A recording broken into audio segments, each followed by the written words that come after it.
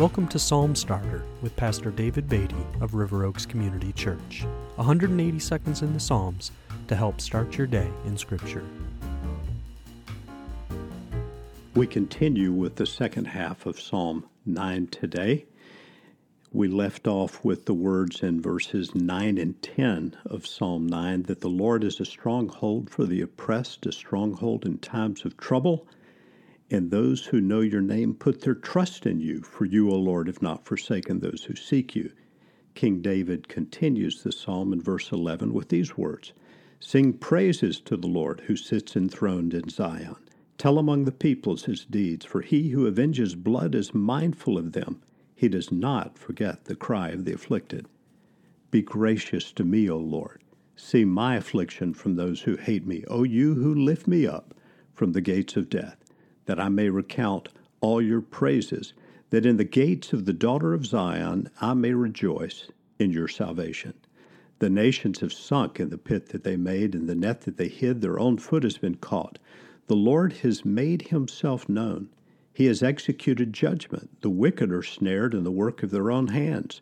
The wicked shall return to Sheol, all the nations that forget God. For the needy shall not always be forgotten, and the hope of the poor shall not perish forever. Arise, O Lord, let not man prevail. Let the nations be judged before you. Put them in fear, O Lord. Let the nations know that they are but men.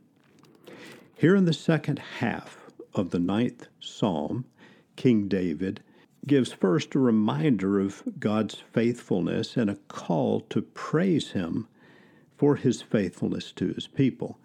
And he includes prayer in the psalm for himself. Be gracious to me, O Lord. See my affliction from those who hate me. He then reminds us that God will judge the wicked, and he will not forget the needy and the poor. So he begins the psalm with a call to praise, a call to tell people the great deeds of the Lord, and he ends with a prayer that the nations would know God. When he says in verse 20, Put them in fear, O Lord, let the nations know that they are but men. In other words, let humanity know that there is a God who rules, and we are accountable to him. Would you join me as we pray today? Father, we do pray for your graciousness to your people this morning. I especially pray for those listening today that they would sense your encouragement, your grace, your assurance with them.